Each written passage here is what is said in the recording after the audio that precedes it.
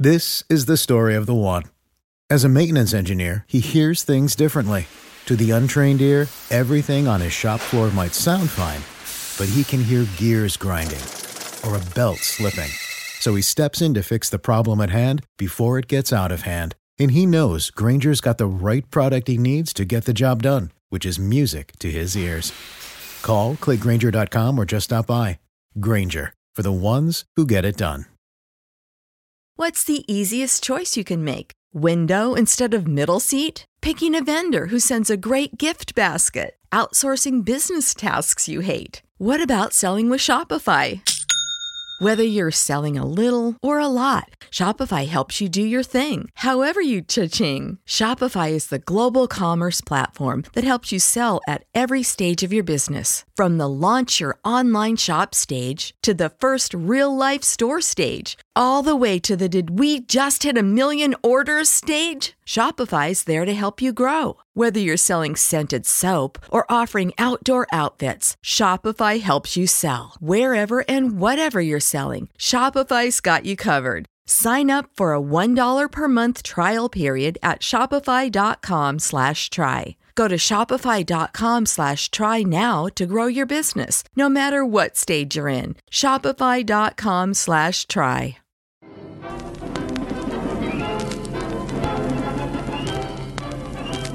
Let's go back in time to 1932 as Converse brings you historic footage of the legendary original Celtics with whom all great professional teams are compared. We have now taken over your radio.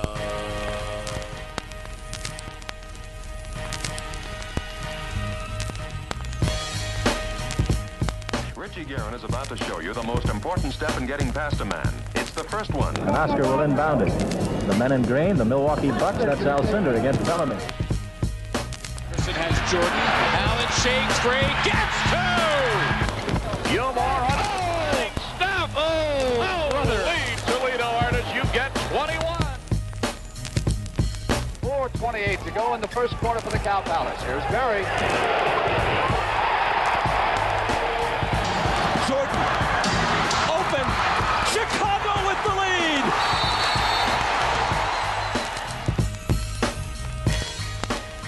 Hello and welcome to the Over and Back Classic NBA podcast. I am Jason Mann, and with me as usual is Rich Craich. Rich Craich, back with you. Yes, we're meeting a common, I don't know how to say it, a man we've met with frequently in this series, but he's back again.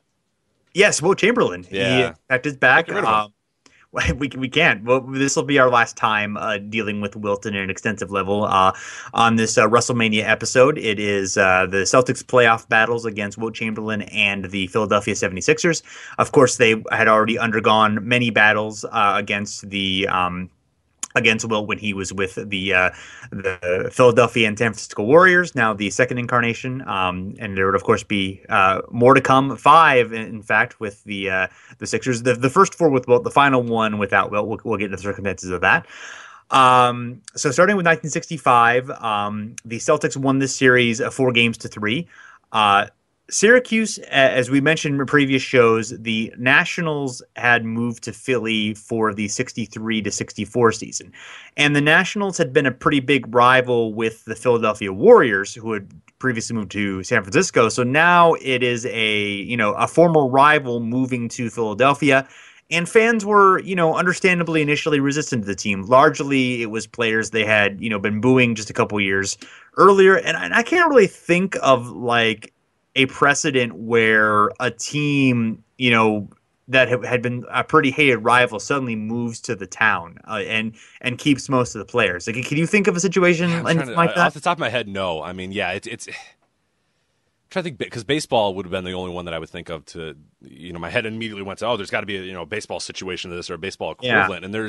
And I feel like all the teams that generally move to cities that were, that did not have baseball before. Well, so. I do get that from like my so I grew up, obviously a White Sox fan or whatever, and I've always considered my National League team to be like the Milwaukee Brewers because they're, in my lifetime or the most of my baseball watching lifetime, they have been in the National League. But my dad like hates the Brewers, and he's like, well, yeah, they were our hated rivals for like so many years, because he was like they were in the American League, and I'm like, oh yeah, like because for me he doesn't get why I like the Brewers, and I'm like, well, because I mean, why do you hate the Brewers? I'm like, but for him that was a rival, but for me it's like, well, they were in the, like to me it doesn't matter because like they in my lifetime they've always been in the National League, so I guess that's a situation. I can't think of an actual like team moving to a spot and that being the rival, but I know from like divisions or conferences or whatever you would have seen some of that, but it's definitely an unprecedented sort of thing. I'm too young to remember when the Brewers and White Sox were rivals. Like I remember the Brewers being in the American League, but I think they were different divisions by that point. So it was nothing I'd ever thought about. Right. As far as them being rivals, that's interesting. So Wilt was traded midseason to the 76ers right after the All-Star break, I believe. He had been dealing with pancreatitis that had slowed him a bit during that season. The Warriors had really fallen off early in the year after Wilt missed a good portion of the beginning of the season and wasn't playing, by his standards, was not playing that well. Also, some of the doctors in San Francisco thought that he was dealing with a heart condition. His doctors in Philly disagreed, basically just saying, like, okay, he's just different from everybody else. You have to get him to really exercise before you can get like a normal-looking echocardiogram from him. Anyway, obviously he turned out his heart, he was fine. He died, in his 70s, so it wasn't like he, the heart condition didn't slow his basketball condition down. So in this case, the Philly doctors appear to be right. And there were issues between Wilt and Coach Dolph Schayes, who of course was a former Nationals great. He'd been a critic of some of Wilt's perceived selfishness, his whining, and his bad free throw shooting. Although some of those critiques, Schayes said, were intended to be tongue in cheek. So and then. In this season, on December 26, 1964, the Celtics actually made history by starting an all-black lineup with Bill Russell, Satch Sanders, Casey Jones, Sam Jones, and Willie Knowles. Went unreported at the time, and apparently Auerbach claimed to be oblivious to significance, but it was, of course, the first time that 5 black players had started for an NBA team. And notable given the racial history of the NBA and of America in general. The Sixers this season were 40-40. They actually were only slightly above 500 after the Wilt trade, so it took a little bit for them to kind of gel. The Celtics were 62-18, which had set the NBA record. So this is right around the 64-65. It's right around the peak, for the for the Celtics and from the blend of the veterans and the rookies. So. The Sixers beat the Royals, who we talked about in a previous episode, 3-1 in the first round. The Celtics had a bye, given that they had won the division. This being their final season, they won the division. The key Celtics were Bill Russell, Sam Jones, Sanders, and Casey Havlicek-Heinsohn, which is his final season. And Ramsey and Luskadov and Clyde Levelette all retired after the 64 season. So some new blood here. They added Willie Knowles, who was a long-time Knick. We talked about a little bit in previous shows. He also played in the game against Wilt in the game where Wilt Chamberlain scored 100 points. Larry Siegfried also added to the team, and Mel Counts. Future Georgetown coach John Thompson came off the bench as well. So, these teams, one of the most remarkable things I think about these Celtic teams is how many future head coaches are on the. It's insane. Like especially some of them maybe I renowned than others, but still like a lot of head coaches like just everywhere. Yeah. Like you trip over a head coach every time you look at the Celtics team. I mean Casey Jones, Satch Sanders, Heinsohn, Russell, of course, and John Thompson at least. I can't think of anybody else off the top of my head, but I'm sure there's at least a couple. Yeah, obviously a lot of those guys were coaches, and many of them had big success. And Auerbach, he finally got his Coach of the Year award this year. Although the Coach of the Year award, it was only like a couple, like 3 or 4 years old at this point. So it wasn't like it's not like he had been not given it to it at all during his dynasty. Well, it's good to know it's always been a terrible award. Yes. It usually goes to guys that coach like teams that were bad and now they're okay. So now you're the Coach of the Year. So there you go. Well, hey, at least he didn't get fired after winning the Coach of the Year. Happens, occasionally. So, The Celtics dedicated their season to Walter Brown, who was the famous owner of the team, one of the founders of the NBA, who died in September of '64. So the key 76ers were Hal Greer, Dave Gamby, Larry Costello, Al Bianchi, and Red Kerr. They all dated back to the Nationals, the Celtics rivalry of the late 50s, early 60s that we talked about in a previous episode. In fact, Red Kerr dated back to the 55 title team, and he was near the end of his career. Of course, he would move on to coach the Chicago Bulls and become a famous broadcaster and personality. Chet Walker had joined the franchise in '63, which was his last year in Syracuse. And as far as newcomers, of course, Wilt, as we mentioned, he was acquired in '65 for Connie Dierking, Paul Newman, Lee Schaefer, and cash. And that was not a very good trade. But again, they knew that at the time, right? Like everybody sort of assumed, yeah. I mean, they knew it wasn't good. I mean, San Francisco was kind of in a bad position because that move had not gone well from a financial perspective. The fan base hadn't really been there, and they were performing badly. They had Nate Thurmond who could kind of fill that role. So, why do you have? Well, they feel like maybe he's damaged goods with the with the health issues. Also, Wilt's. His business manager was also the owner of the 76ers, which was kind of an interesting situation. So he kind of even said, like, don't trade for me. I might not even, I might be done after the season. And they were pretty confident they could convince him to stay. And obviously they did and had a lot of success. Luke Jackson was a rookie all-star at power forward. And there was a little bit of resentment from Hal Greer and Chet Walker, who were kind of the stars of the team at this point, over having to suddenly be overshadowed by Wilt, but they got through it well. Yeah, hopefully. Yes. And Dolph Schayes was in his second year as a head coach for the team, as we mentioned. So how did the series go? A pretty tight series. 5 of the games were within 6 points or less, with only one real blowout. So that's an interesting aspect of that. The home team actually won every single game of this series as well, which is another little interesting tidbit there. The 76ers won Game 4 in overtime, 134-131. Wilt had 34 points, Walker 31, Hal Greer 27, and Sam Jones led the Celtics with 26.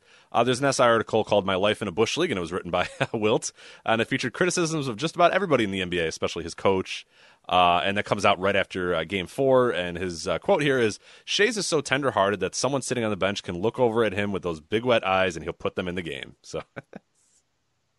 Yeah, it was kind of just basically... Wait for the offseason. Maybe tell SI to push it back a few weeks. Well, that was apparently what he had said, they told me it was going to come out during the offseason. Yeah. So, it came out before he expected it to. I guess it's not too bad. He's a good, passionate coach. I'm okay with that. I mean, basically just kind of ripped everything about dealing with fans and management expectations, hints at retirement, basically created a big fear among the league and the team. He actually was fined, I think the biggest fine in NBA history at the time, for the article, which was obviously a dumb way to handle it, but it was kind of a combination of a lot of things that, these are actually probably pretty good points and pretty logical. And there were a few things that were just off the wall, kind of what are you talking about type stuff. But obviously, a player, even of Wilt's stature, criticizing his team and the league during that time is not going to get. It's not a very healthy league. Still not very. So having your stars say my league sucks is kind of great, right, exactly. So and it's I care about the league, but these are things that are kind of getting in the way of it being good. So so it definitely wasn't the best timing. Whether it really had anything to do with them losing the series or not is, of course, up for conjecture. But it obviously. Is part of the story of the series. Yep, and of course they did lose it. Game 7. I know you're going to be shocked here, but Bill Russell defeated Wilt Chamberlain in a Game 7. Yes. As a member of the Boston Celtics. I know it's pretty hard to believe, but 110-109. Russell had 15 points, 29 rebounds, 8 assists. Wilt had 30 points and 23 rebounds. Up 110-109. Russell inbounding the ball, only to have it bounce off a wire just above the court. And I believe we've talked about this play in a previous episode. Yes. And there's a video of it as well, which is pretty interesting because you don't get a whole lot of video these days, but there is one of this actually happening. And, of course, the rules at the time stipulated that this was a violation. Then the ball would be awarded to the opposition, the Philadelphia 76ers, of course. So they have the ball then down 1. Pretty good situation. During the ensuing timeout to gather themselves, Russell pleaded with his teammates to get him out of this mess. Otherwise, he'd be the scapegoat for the season-ending disaster. And as we know, Russell, as always, for a guy who had so much success, he was also very so nervous about lose. Like, he hated to lose, like, in any situation. Was, like, actually legitimately, like, it drove him nuts in many cases. Like, so this would probably not be very good. But he didn't have to worry, because when play resumed, with 5 seconds left, Hal Greer inbounded the ball towards Chet Walker. And then you might have heard of it or not, but Jaden Havlicek, he intercepted the pass and batted away. And I believe somebody might have said Havlicek stole the ball, and you might have heard that before. So maybe like, it's possible. It's really, they don't play it too much up in the NBA. I mean, you don't really hear too much about it, but yeah, you got that. But I was always interested to see, because of course you see that part, but then I looked at a video and they actually have a part of him bouncing it off the wire, which is really great. And it's just like the video just shows like 10 people pointing at the wire. Like, no, that's because you see Russell throw it and then the ball just doesn't go, like, falls, and then like everybody looks and like, wait a minute, like he hit the wire, which is just like, man, to be Russell there. But you don't have to worry. John Havlicek saved him. So yes. So moving on, 1966, the Celtics won the series 4-1. During the season, December of 65, actually, part owner of the 76ers, Ike Richman, who was a close friend and a lawyer for Wilt, he died during a game in Boston. He actually collapsed and slumped over the shoulders of Albianti, one of the players for the Sixers. Dolph Chase shouted for a doctor, and Auerbach and the Celtics trainer helped carry Richmond from behind the bench while team doctor tended to him. Eventually, he was taken by ambulance and declared dead at 52. His wife was called by the 76ers trainer, who said to tell the team to win the game for Ike. They were distraught, but ended up rallying and winning and broke a 19-game losing streak in Boston, which is just kind of a crazy story for not only for him to die during the game and then for the wife to, find out about it and then to, like rally the team. It's just like a almost unbelievable sports story, but apparently it happened. It was documented in the rivalry in other sources as well. So that's a pretty amazing thing to happen. Certainly. Yeah. Also, Auerbach, as the series is getting closer, about to happen, Auerbach was asked if Russell had lost his edge, and he said, "I don't want to comment on that," and then also said that, Wilt at this point, of course, had ambition to beat Russell, but Russell had nothing to prove. And his quote was, "But if it happens, and if it happens this year, remember that didn't happen until Russell was over 30. So sort of interesting to see Auerbach, the way he sort of feels about it, the way he's defending Russell, the way he's sort of realizing that, okay, at some point this could happen, but, it didn't happen until, and, it of course it wouldn't happen for another year. But the fact that he was such, really trying to address that openly, I thought was really interesting. That was from King of the Court. So the records here were 55-25 for the Sixers, 54-26 for the Celtics. So this was the first year the Sixers had a better record. The Celtics beat the Royals 3-2 in the first round, which we talked about in our previous episode. The Sixers had a bye, and the first time the Celtics did not win the division in the Russell era. They actually would not win the division again for the rest of Russell's career. This was also the last NBA playoffs where the division winner got a first round bye. They would add, as they started to expand, they would have 10 teams in the league, and 8 of them would make the playoffs for a while until expansion grew further. But so this was, of course, most of the same crew as you might expect. Heinsohn had retired for the Celtics, but everyone else was still there. Red Auerbach's final year of coaching. They did pick up Don Nelson, who became a key player for the Celtics in the late 60s and really into the mid 70s. He was part of the 70s championship teams as well. So another coach. Yes, coach exactly. Yeah. Right. Yeah. Pretty famous coach. Might have the most wins ever. I'll check on that. I don't think so. For the Sixers, we have Wilt, Greer and Walker, Jackson, Bianchi and Gamby return. Kerr's finally retired, and Costello actually spent this year in the Eastern League before he would return to the team in 67. Billy Cunningham's a rookie on this team and very important player for them. And then guard Wally Jones is added to the team after a year in Baltimore, and Shays returns for his final year as a coach. So Rich, how did the series go? Yeah, as far as the series overall, Sam Jones led the Celtics. He had 25.8 points per game. Havlicek had 25.4. Russell had 14, so you start to see a little bit of the Russell. Again, 14 points isn't bad, but you're starting to see him slowing down a little bit. Wilt had 28 points per game in the series.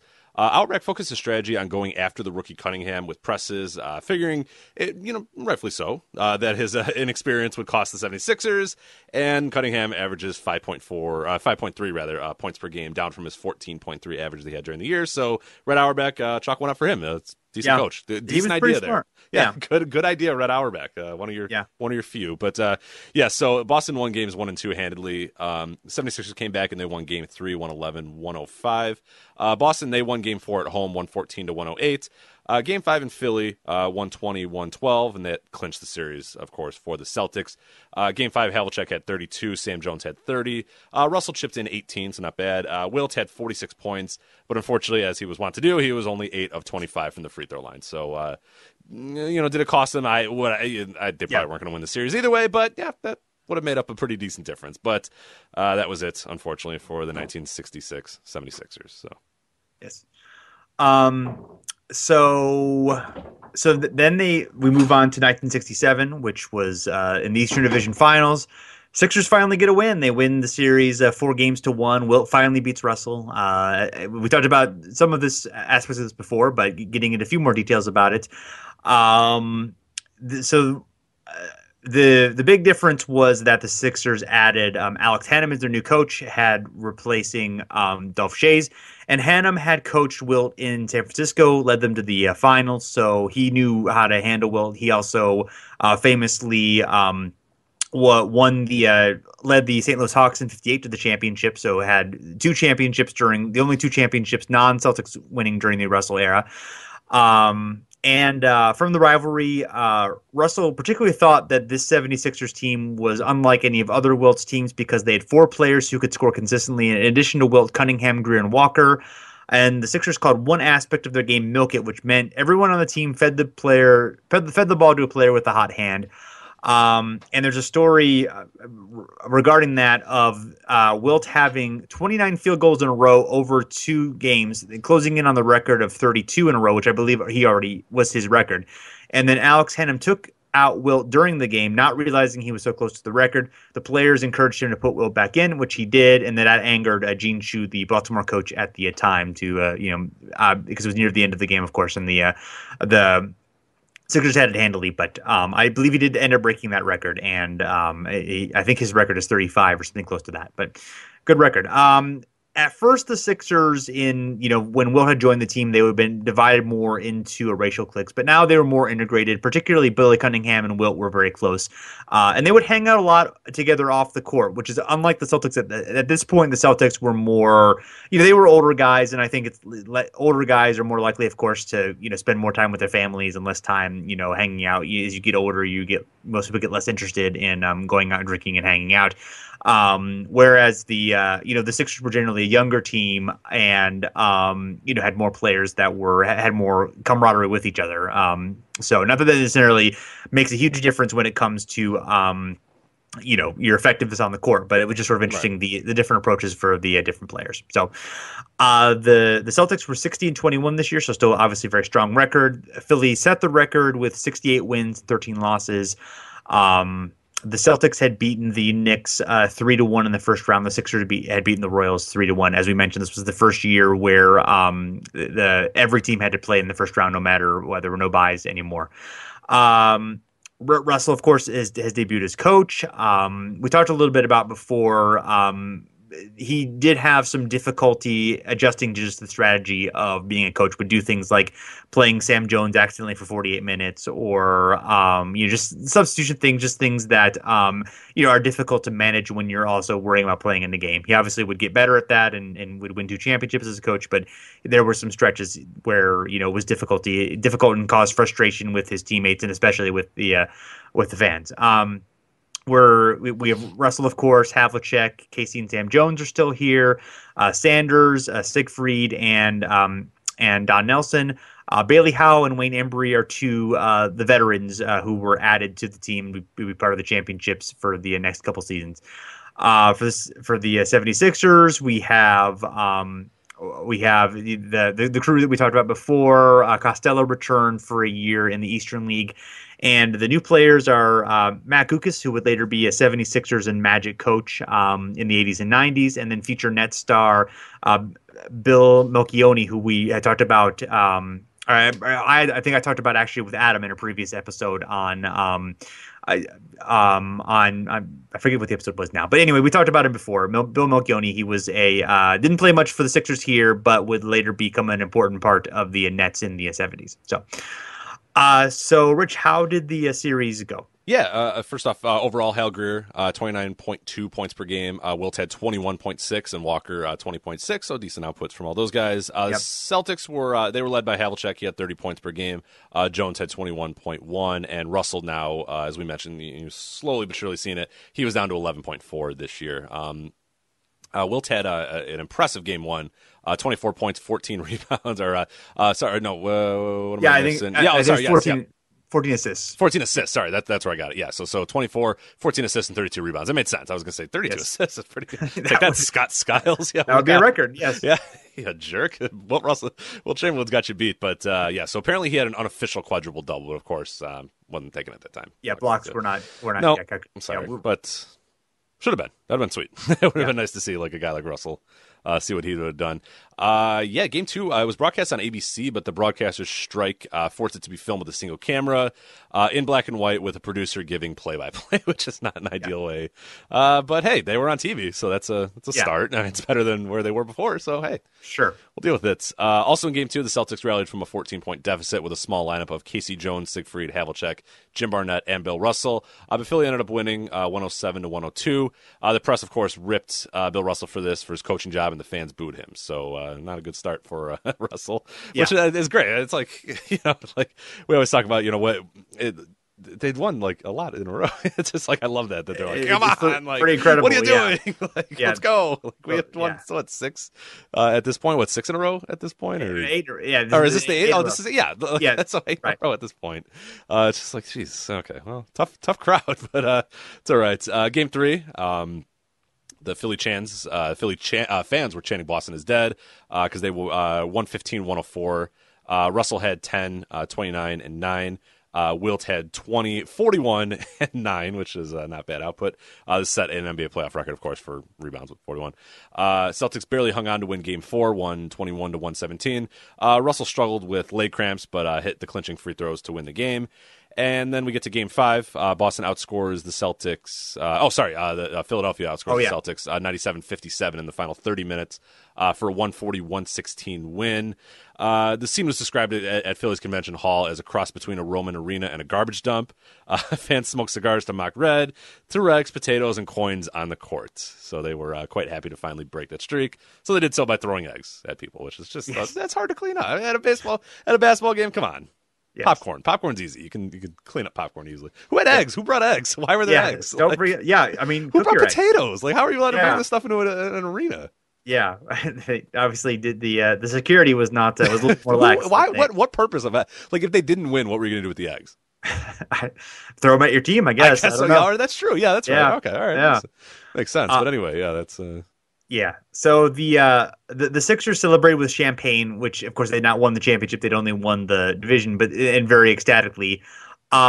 Will sort of thought he was very low key in the celebration. There's descriptions in both the rivalry and King of the Court where he kind of felt that the Celtics' domination of him was largely bad luck. And we've gone through all the close calls that if it had gone just a slightly different way in a couple of those situations, Wilt would obviously, have had 4 or 5 championships, and Russell still would have had a lot, but not quite as many. And it would have been more balanced than we kind of think of it historically.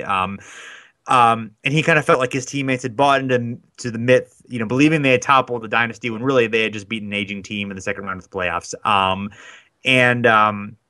In King of the Court, it was described as he had retained his cool aloofness in victory. He had already insisted he was the greatest player ever, so he found no validation in beating the Celtics. And a writer named Jeremy Larner wrote that he had nothing to do but to assert and simply reassert his simple, sterile pride in his own existence. So it was kind of like a difficult thing for Wilt because he essentially, because he's supposed to do this, because he's supposed to be great, and because he believed in his greatness even though he had lost so many times to the Celtics, it sort of made the victory not that exciting for him. You know, it also I didn't write it down, but I remember there also being a description of where like Wilt basically was like, oh, now they're going to expect me to do it again. It was kind of like, you know, he couldn't find the true joy in this because of just the burden of expectations that he dealt with, which, you know, a lot of things in his life being just the size that he was and never being able to kind of like live a normal existence. It's obviously, you know, a tragedy when you're so famous and you know, such a striking figure that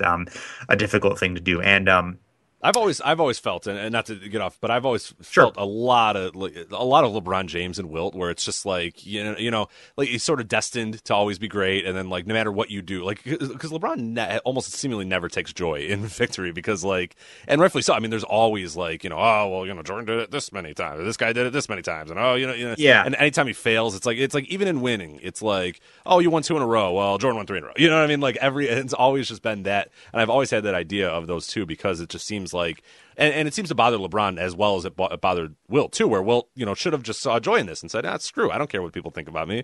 I'm great. Yeah. I'm really good, and I'm a talented guy. I'm living a great life. But it was always just sort of worried what the narrative or what the perceptions were going to be of him. And and he may have enjoyed. I mean, he might have found the joy inside. I mean, obviously, we're not in his head, but it was interesting to see kind of the and I agree about you with LeBron. I mean, you know, he might celebrate in the moment, but there's always like, it's always like, oh, this isn't good enough because you have to deal with these expectations. And, you know, and we're with Will, it's like almost like if he celebrates, then he validates what everyone has said about him. And in this moment, you know, this moment is great because it overcomes all the validation thing. It's like he can't celebrate too much because otherwise it like, you know, all the critics that have been criticizing him are right if he does that, which puts him kind of in a no-win situation. You know, but life. I'm glad nobody cares. I'm glad I have no expectations in my life. Yes, yeah. Anything I do is a positive. So. Right. There you go. According to my mom. That's right. Yeah. Hey, you know, I think your mom's right. You know, I think you're cool too, Rich. Not thank you. Thank you. So, anyway, Russell and the Celtics congratulated the victors in the locker room, and then at a banquet later, the Celtics kind of had an annual dinner every year after they would, you know, before they would go on break. And Russell had kind words and silly jokes during that. So there was not really a lot of sadness or forlorn. I mean, they'd won 8 in a row. They were due. You know, everyone kind of felt like, I'm sure.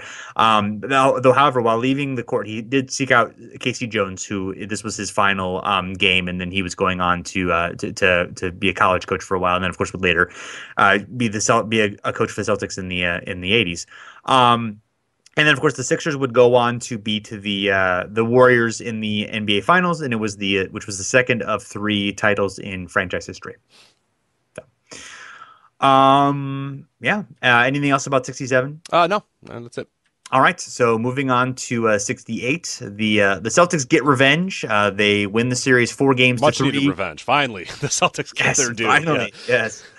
The Celtics were 54-28 during the season. The Sixers were 62-20. Still, obviously, very great. The Celtics had beaten the Pistons in the first round. The Sixers had beaten the Knicks in the first round, both 4-2.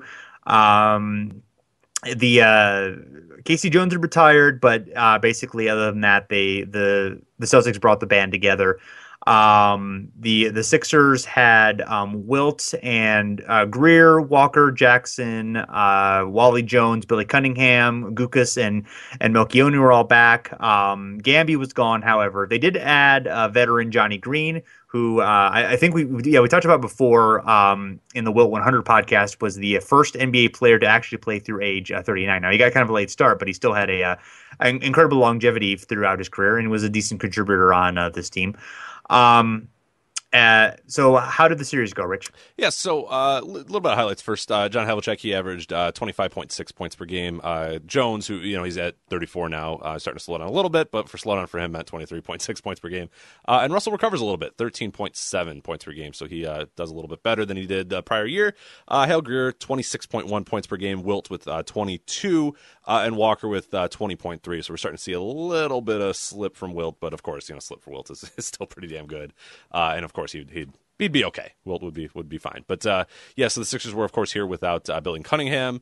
A bunch of other. I mean, this is, of course, you're thinking 1968. You kind of do the math here. You go, oh no, this might have come. Yep, MLK was actually assassinated on April 4th, 1968, of course, and this affected Game 1. The Celtics and Sixers each had to deal with the decision of whether or not they would play the game. I believe we talked about this in our Wilt episode, correct? Yeah. So there was that. There's no reason that we don't need to go through all that again. Sure. But the important thing I think is that the Celtics handled it in a way where they were very open. They had like a very open discussion and were able to kind of hash it out as a team, whereas the Sixers didn't really like.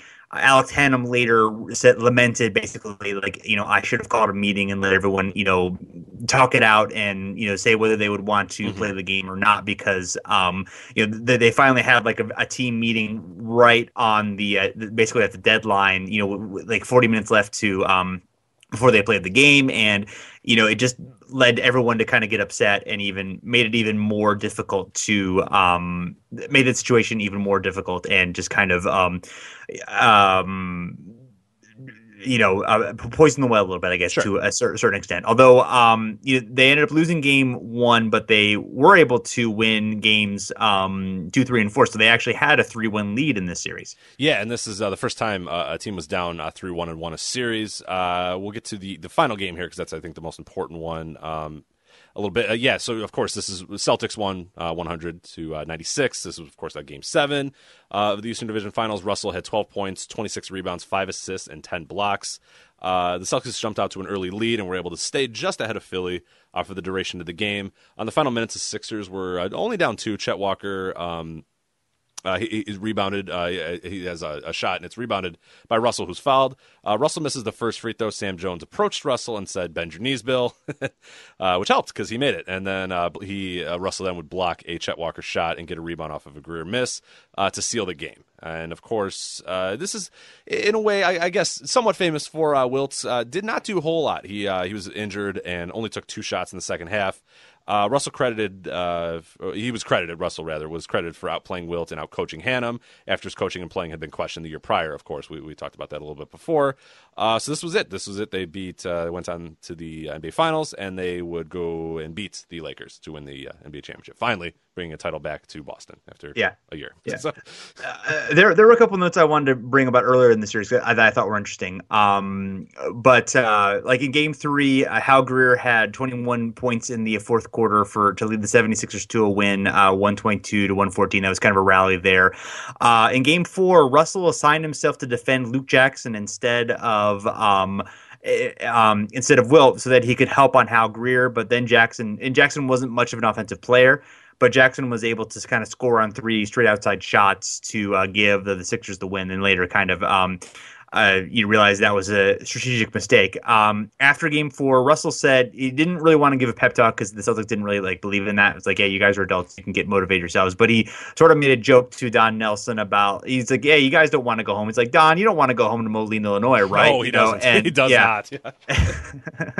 and everyone kind of laughed and just kind of made the situation that was tense, kind of everyone cut the tension a little bit. In Game 5, the Celtics defense ended up shutting Philly in the fourth quarter, allowing only 2 of 20 shots during a stretch, and Boston won by 18. And then Game 6, really strategic change. Basically, Russell was setting picks on the high post, which drew Wilt out on the perimeter where he didn't like to go. And Wilt only made 5 of 21 free throws and drew 5 fouls, which led to Russell then attacking the basket and Wilt not being able to foul. So Boston ended up winning that game, 114-106. Of course, leads to the game that you described, Game 7. So, but yeah, there were some interesting things within the series that we wanted to talk about too. But so after this point, Wilt ends up getting traded during the offseason. He just he was kind of unhappy. The ownership had ended up changing after the owner had passed away, and Ike Richmond he had passed away, and now it was sort of an ownership that he was not that into. He had sort of been reluctant to go back to Philly. He wasn't really happy there and wanted to go out to LA, and the chemistry there. Wilt and Hanneman had some they didn't necessarily not get along, but they, there had been some conflict, some heads butted there. So it was kind of time for Wilt to go, and he ended up being traded to the Lakers. And unlike the first trade, the Sixers actually got an okay return. I mean, it definitely wasn't equal, but Darrell Imhoff was a pretty good defensive big man, and Archie Clark was, a pretty good scoring guard. So they actually did have, this season they actually finished 55-27, and the Celtics only finished 48-34. So they had a stronger regular season record, but again, the Celtics managed to win this playoff series 4-1. The Celtics, their only big addition was guard M. Bryant, who came over and was a pretty good defensive guard. And then they also had Don Chaney on the bench, who didn't really play much for this season, but would be a key player on the 70s teams. Meanwhile, the Sixers now clearly led by Cunningham as well as Greer and Chet Walker. Greer at this point was getting into his 30s. Walker was still a fairly young player. Wally Jones, Luke Jackson, Kukas and Green all returning for the team. So how did the series go? Russell, he coasted through the last weeks of the season, but he turned it on for one last postseason, which is probably not a bad idea, Bill. Yeah. That's a good idea. The Tim Duncan method of, you know what, I'll just chill and see what happens. Or the LeBron method at this point, too. Yes, yeah exactly. Yeah, what's going on this year. Yeah, but so the Celtics, they were led by Havlicek. He had 27.2 points per game. Howell had 19.4, and Casey Jones had 17. Bill Russell only had 6.6, but as we mentioned, he sort of coasted through what it appeared to coast through much of the season to turn it on in the playoffs, which we'll see here in a little bit. The 76ers, they were led by Cunningham, who had 24.4 points per game. Clark, he had 19.4, Imhoff, 19.2, and Greer started to slow down a little bit on his own end with 16 points on the season. Game 1, Russell had 2 points, but he made it up for it with 15 rebounds, 8 assists, and 12 blocks, and Boston won by 14.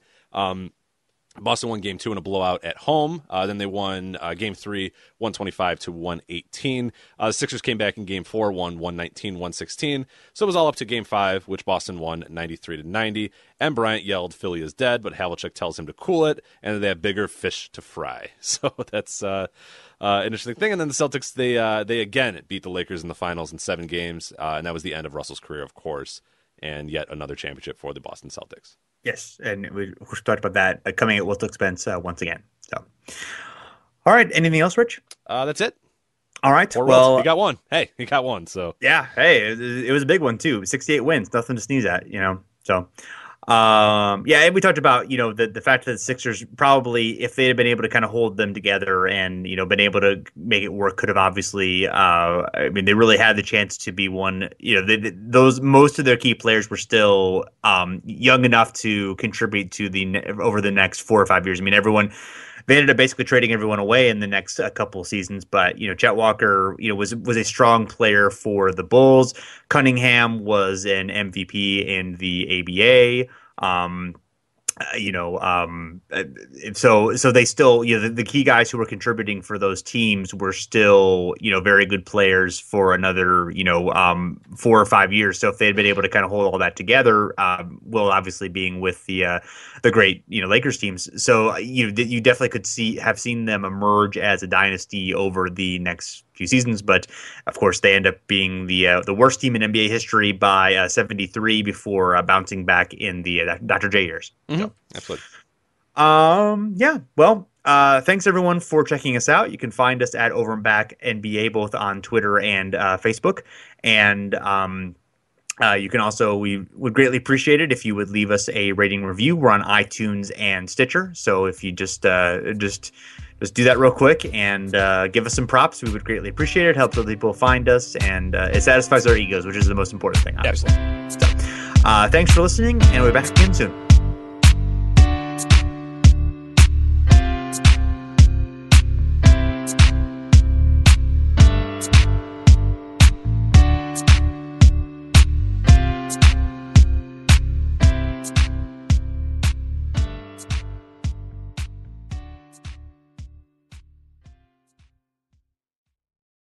This is the story of the one.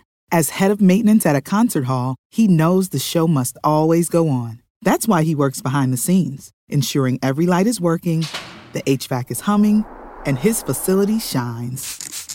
With Grainger's supplies and solutions for every challenge he faces, plus 24/7 customer support, his venue never misses a beat. Call quickgrainger.com or just stop by. Grainger, for the ones who get it done.